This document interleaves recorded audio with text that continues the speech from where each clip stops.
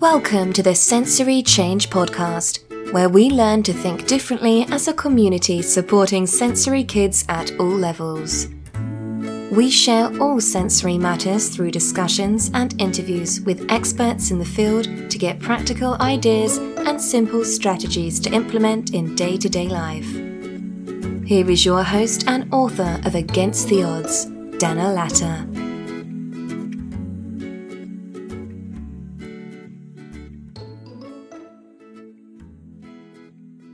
Dr. Steve Chin is an expert on dyscalculia. He has over 40 years' experience of work and research in the field. He is now an independent consultant, researcher, and author. Hello. Hello. Good to be speaking with you, Dana. Yes, it's great. Could you explain to us what's dyscalculia? What is it? Okay. It's kind of the new kid on the block. Dyslexia has been around a long time, which is a problem with language.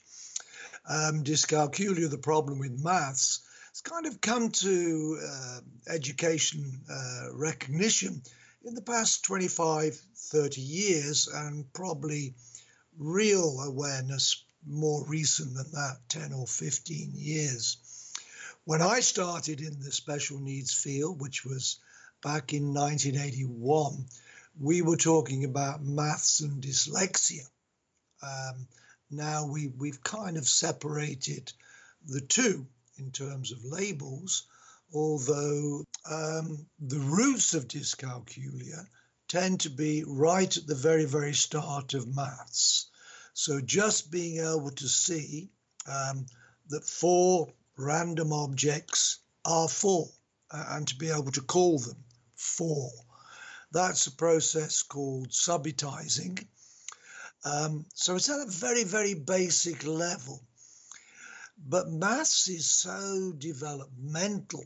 Everything builds on the stuff before. So these very early things, so from that subitizing, we go to counting in the right order. Counting backwards is really difficult for a lot of these kids, really difficult. You'll find often they can't do the odd numbers counting as well as they can do the even number counting. They might not be able to do either. And counting in tens, like 10, 20, 30 is usually okay. But if you're counting with 10 every time, and you start with 14, so you should go 24, 34. That's often a big challenge. And basic facts, addition facts like the doubles, 2 sixes, 7 plus 7, really tough, really tough. And multiplication tables, massively tough. But that applies to lots of other kids as well, actually. Okay, and how could we actually help a child with dyscalculia in a school environment? Okay. Lots of visual support. Don't just rely on numbers and symbols. So lots of visuals that the kids relate to. The kids have got to relate to the visuals. Then it mustn't just be the teacher's pet objects, so that they've got a visual and the symbol and the word all at the same time. So it's sort of multi-sensory. Some kids actually need to touch the kit. So as well as visuals, they might need materials such as counters, good chunky counters, because you don't want kids who might have dyspraxia as well to be handicapped. Things called Cuisenaire rods, base 10 blocks. There's some very good key materials that help reinforce the concept. And I like very much the idea of breaking down numbers. So what I learned from my students, and most of the stuff I know I learned from my students, is the easier numbers when it comes to understanding maths and facts are 1, 2, 5, 10, and then 20, 50, 100. And seeing, like, for example, that 6 is 5 plus 1, 7 is 5 plus 2, and having the visual pattern for that, it helps to build and strengthen the number concepts. Another thing that's often forgotten is the need to go back. All the time go back. And people tend not to go back far enough. Not necessarily for long, but to say, oh, do you remember that pattern we had for 6? What did you see? Did you see 5 and 1? And for 9, did you see 10 and 1 missing, 1 less? So lots of reinforcement, lots of going back, because they won't retain things. Another thing that I found very interesting, and it actually is very old research, it's just not well known. More so, it's been picked up lately. If when you learn something for the first time, you get it wrong, that's really a bad thing, because the brain tends to think, okay, I got it. And then to put it right, the brain, that first entry to the brain is very dominant and very hard to get rid of and replace with the real correct thing. So lots and lots of practice, little bits, not great long practices, little snippets all the time. If it was my kid at home, I'd say to them, let's do a little bit, just a little bit right now, and sort of 2 minutes. And then we move on and say, ready for another 2 minutes? So lots and lots of repetition. Uh-huh. And how do you get the kid who has, who doesn't believe in himself, who got it wrong at the beginning, to believe that he can go on learning math? Yeah, I find that incredibly sad. And nothing upsets me more than kids who are upset and don't want to try anymore. And it's our responsibility as teachers to address that. You can't say to the kid, snap out of it. That would be obviously a crazy thing to do. So maths anxiety is getting a lot of attention at the moment. And that's not kind of recent. Maths anxiety has probably been around for a long, long time. And there's been books written about it 40, 50 years ago, 30 years ago, 20 years ago. But just right now, there seems to be a little bit of extra interest. And a lot of people are linking it to dyscalculia. Maths anxiety is terrible. It's international. Well, it's more of a Western thing than an Eastern culture thing. Although in Eastern cultures, because the levels of expectation are so high, there's anxiety there as well. In the UK, maths anxiety is fairly culturally acceptable. As an adult, I could say, I'm not good at maths, don't like it, don't do much. Yeah. And I couldn't really say, I don't like reading, I don't read, I'm not good at it. So one of the key issues is fear of negative evaluation. And I kind of like that very simple phrase. Maths is very judgmental. It's right or it's wrong. If I ask a kid, what's 7 plus 8? And they say 14.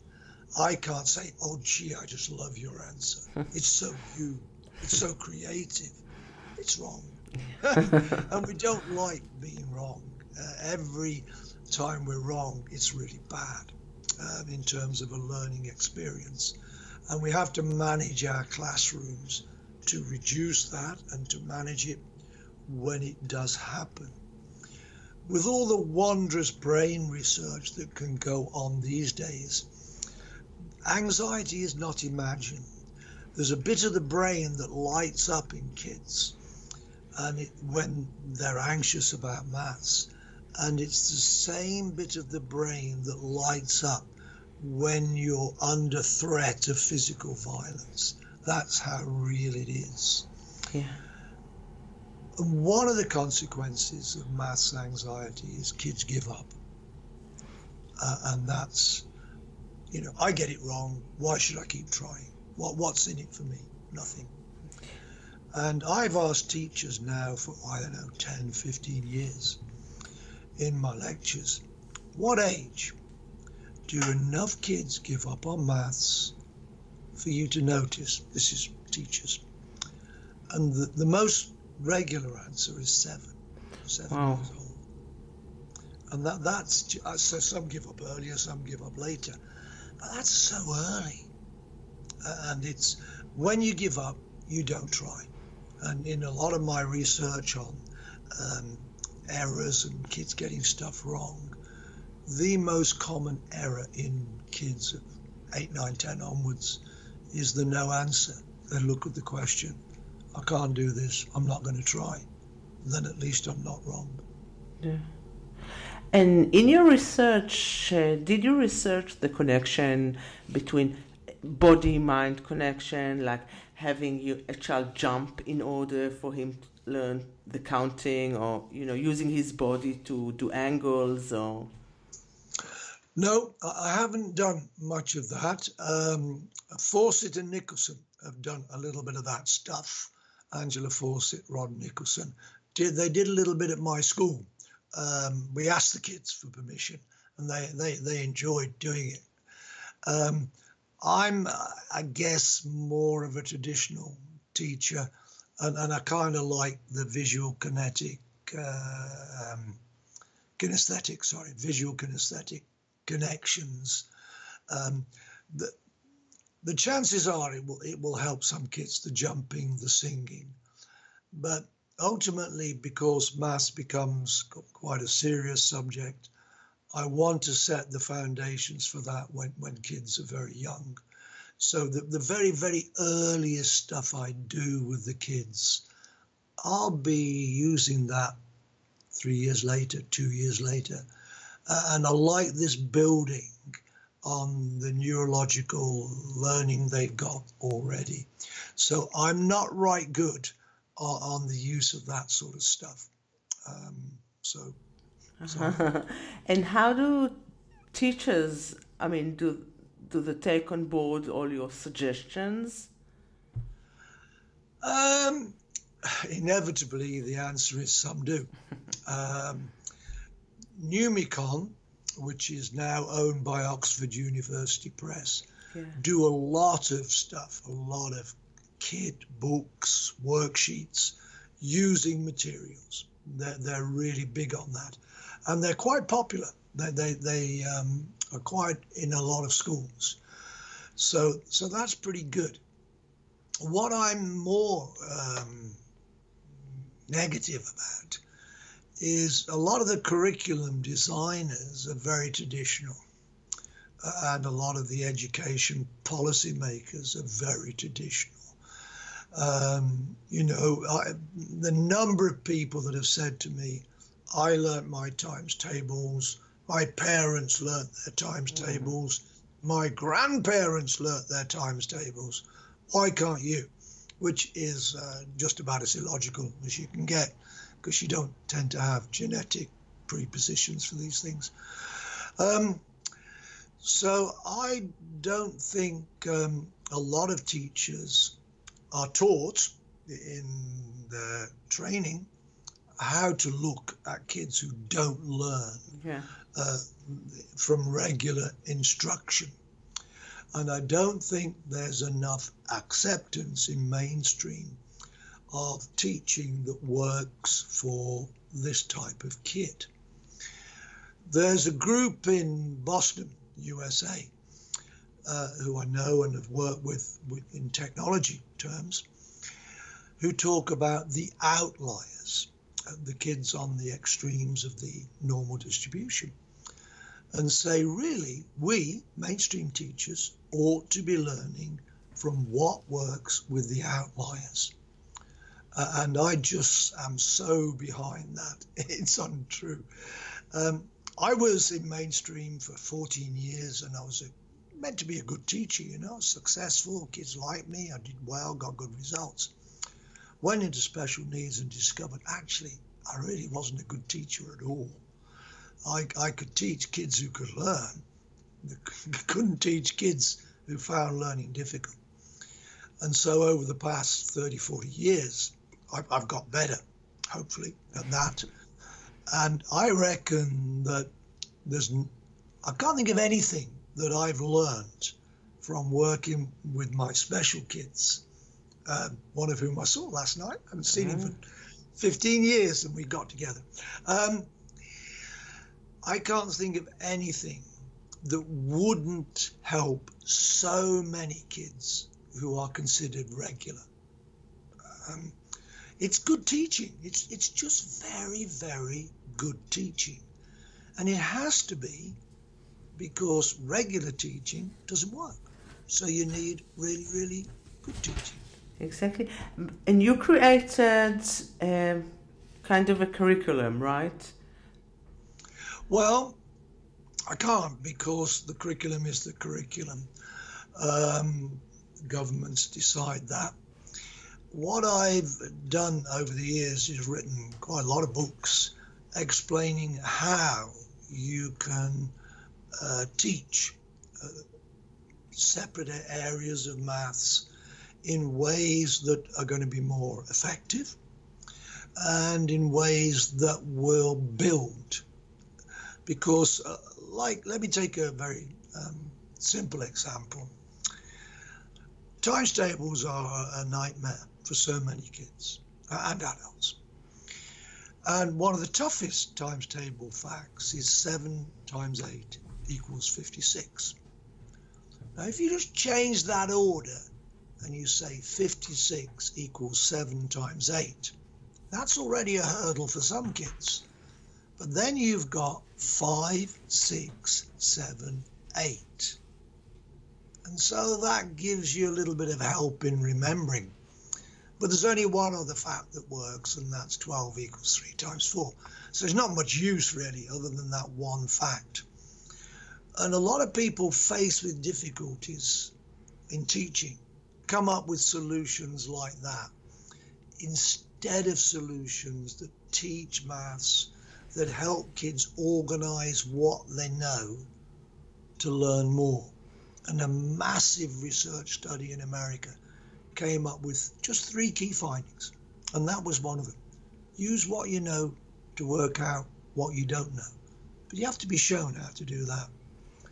So if I go back to my 7 times 8, and this is quite mathematical, but it does teach you some maths. If you know 5 8s, and kids tend to know 5s, are 40, and 2 8s are 16, and most kids know 2s, and if you've got the working memory to deal with adding 40 and 16, you get your 56. And that's teaching you quite advanced maths, and you can use that later on when you're developing maths knowledge. And that sounds maybe a little fancy, but I use that I had a specialist school for very, very, very dyslexic kids, which I ran for 19 years. It won Beacon Award from the government, let alone from the Independent Schools Organisation. And one of the reasons, we have 2 reasons for getting that Beacon Award. One was our maths teaching, and the other one was our use of assistive technology, which was way ahead of its time. So I've tried, and I've been there, I've used it, and it works. Because you've got to get around long-term memory problems. And the way you do that is teach kids how to work out stuff. Maths, one of the few subjects you can do that. And how do you get to succeed in GCSEs and higher levels of math? Yep. Funnily enough, I had an email today from an incredibly supportive girlfriend of a 30-year-old guy who wants to become a paramedic, and he's got to get maths. and there's no messing. You've got to get it. You won't become a paramedic unless you're 100% successful. And really, the only way you're going to do that is to go right back. So with the GCSE maths, and again with my school, we went up to GCSE level, we were getting 75, 80% C and above. And the rest were almost always Ds, very little below a D, with kids who were, as I say, in the first, second percentile of difficulty for dyslexia. So you got to go back to the beginning because maths builds. So the GCSE syllabus, so if you want to do a long multiplication, 41 times 72, knowing how to work out 7 times 8 will help you understand that other question. So you've got to have the foundations. A lot of kids with GCSE, if they've got a good long-term memory, and working memory, they'll get by. They may pass the exam, but they'll forget everything. Within 6 months, it will have gone. So a colleague's daughter did that, very clever young woman, got through a GCSE, thought that's the end of maths, and then decided she wanted to do a psychology degree, and the maths in the psychology degree wiped her out. You've got, it sounds like I'm a real old-fashioned guy, which in some respects I am. You've got to have the understanding which will help your memory.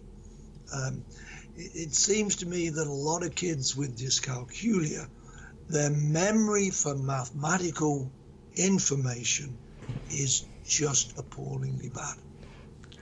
And are there any tricks you give your students on how to improve their memory? Well, you might have guessed from the 7/8 example that I'm not a great fan of tricks because you have to remember the trick. and the trick has to, I want them to learn by understanding. And that's more secure than tricks. So there are a few tricks you can use, but basically I don't like them because they don't really help long-term memory. And that's what's going to get you through maths. So I've got a series of video tutorials, which are not high price at all. They're really, I just get so anxious about charging stuff, but I have to live. And so a lot of the stuff that goes out is hugely expensive. This stuff is not. And it just shows you how I teach. And video tutorials as a medium are quite good because they don't criticize you. You know, the teacher doesn't give you a funny look or tell you you're stupid. You know, the video tutorial is very passive. And when you get fed up, you can stop it, pause it. You can control your learning. So they're quite a good support medium. I quite like those. But I prefer those to the tricks because, you know, I bought a book once just because I collect maths books. You can see behind me. Yeah. And it was about times tables. And so it's this massively thick book just for times table facts. And it was like a large novel. And you think the amount of work to cope with the stuff in that book is ridiculous. It's not a trick. It's just a huge amount to learn. And a lot of the stuff put to music will help. Everything will help someone, but equally everything will not help everyone. So some of the music stuff's okay, and that can help. Music's quite a powerful medium. But because maths develops and develops and develops, like algebra, which you're going to need for GCSE, if you don't understand arithmetic, you'll never be able to do algebra because they're just linked. You know, I'm sorry I can't give you more cheerful or swift methods, because what people want is a quick cure. There's no And quick cure. unfortunately, there ain't one. No. And about geometry, did you find that a lot of the students who were struggling had a problem with spatial awareness? Okay, that's a really good question. No. Well, let's answer that properly. The kids I had were dyslexic, and almost all of them had some difficulty with maths, different levels, but almost all of them, because a lot about learning maths requires the same skills, such as working memory, that reading and spelling does. So, if I had a kid who was dyslexic and dyspraxic, that would be a real challenge. My dyslexics and dyscalculics who were not dyspraxic could often pick up marks on the shape and space because it was asking different skills, sub-skills from them than the pure number and algebra stuff. So shape and space is a refuge for some kids, depending on their profile of their specific difficulties. But I worked in the States for 18 months, and one of the guys I worked with, PhD, very dyslexic, very, very, very clever man. But you know, like you can draw a cube on a page and it looks like a cube, if you know what you're doing, yeah? You can kind of do two squares and join them. Do you get what I'm saying? Yes. He couldn't do that. Incredibly intelligent man, but he couldn't do that. And that's kind of one of the deals with learning difficulties. You think, well, why can't he do that? What's wrong with him? Which, of course, he didn't think that. So a lot of dyspraxic kids don't do so well on the graphs. And there are problems often with graphs and tables in tracking across and down. And you can use L-shaped pieces of card to help with that. So that's kind of a trick I do like. The shape and space stuff there's harder to deal with that because it's less building than you get in the number side. And so what you have to try and do is to strengthen the other sides, because the pass mark for GCSE is not enormous, and there's a lot of stuff you can get wrong, which is, I'm a teacher saying this is awful. So you don't have to be good at everything to get your pass. And that's a pragmatic statement. And as you were teaching in the States, did you find that vision therapy was helping some of the kids to understand math concepts? Yeah, a little bit. We had a woman at a conference we ran, and actually I found her not right good. I found her quite worrying.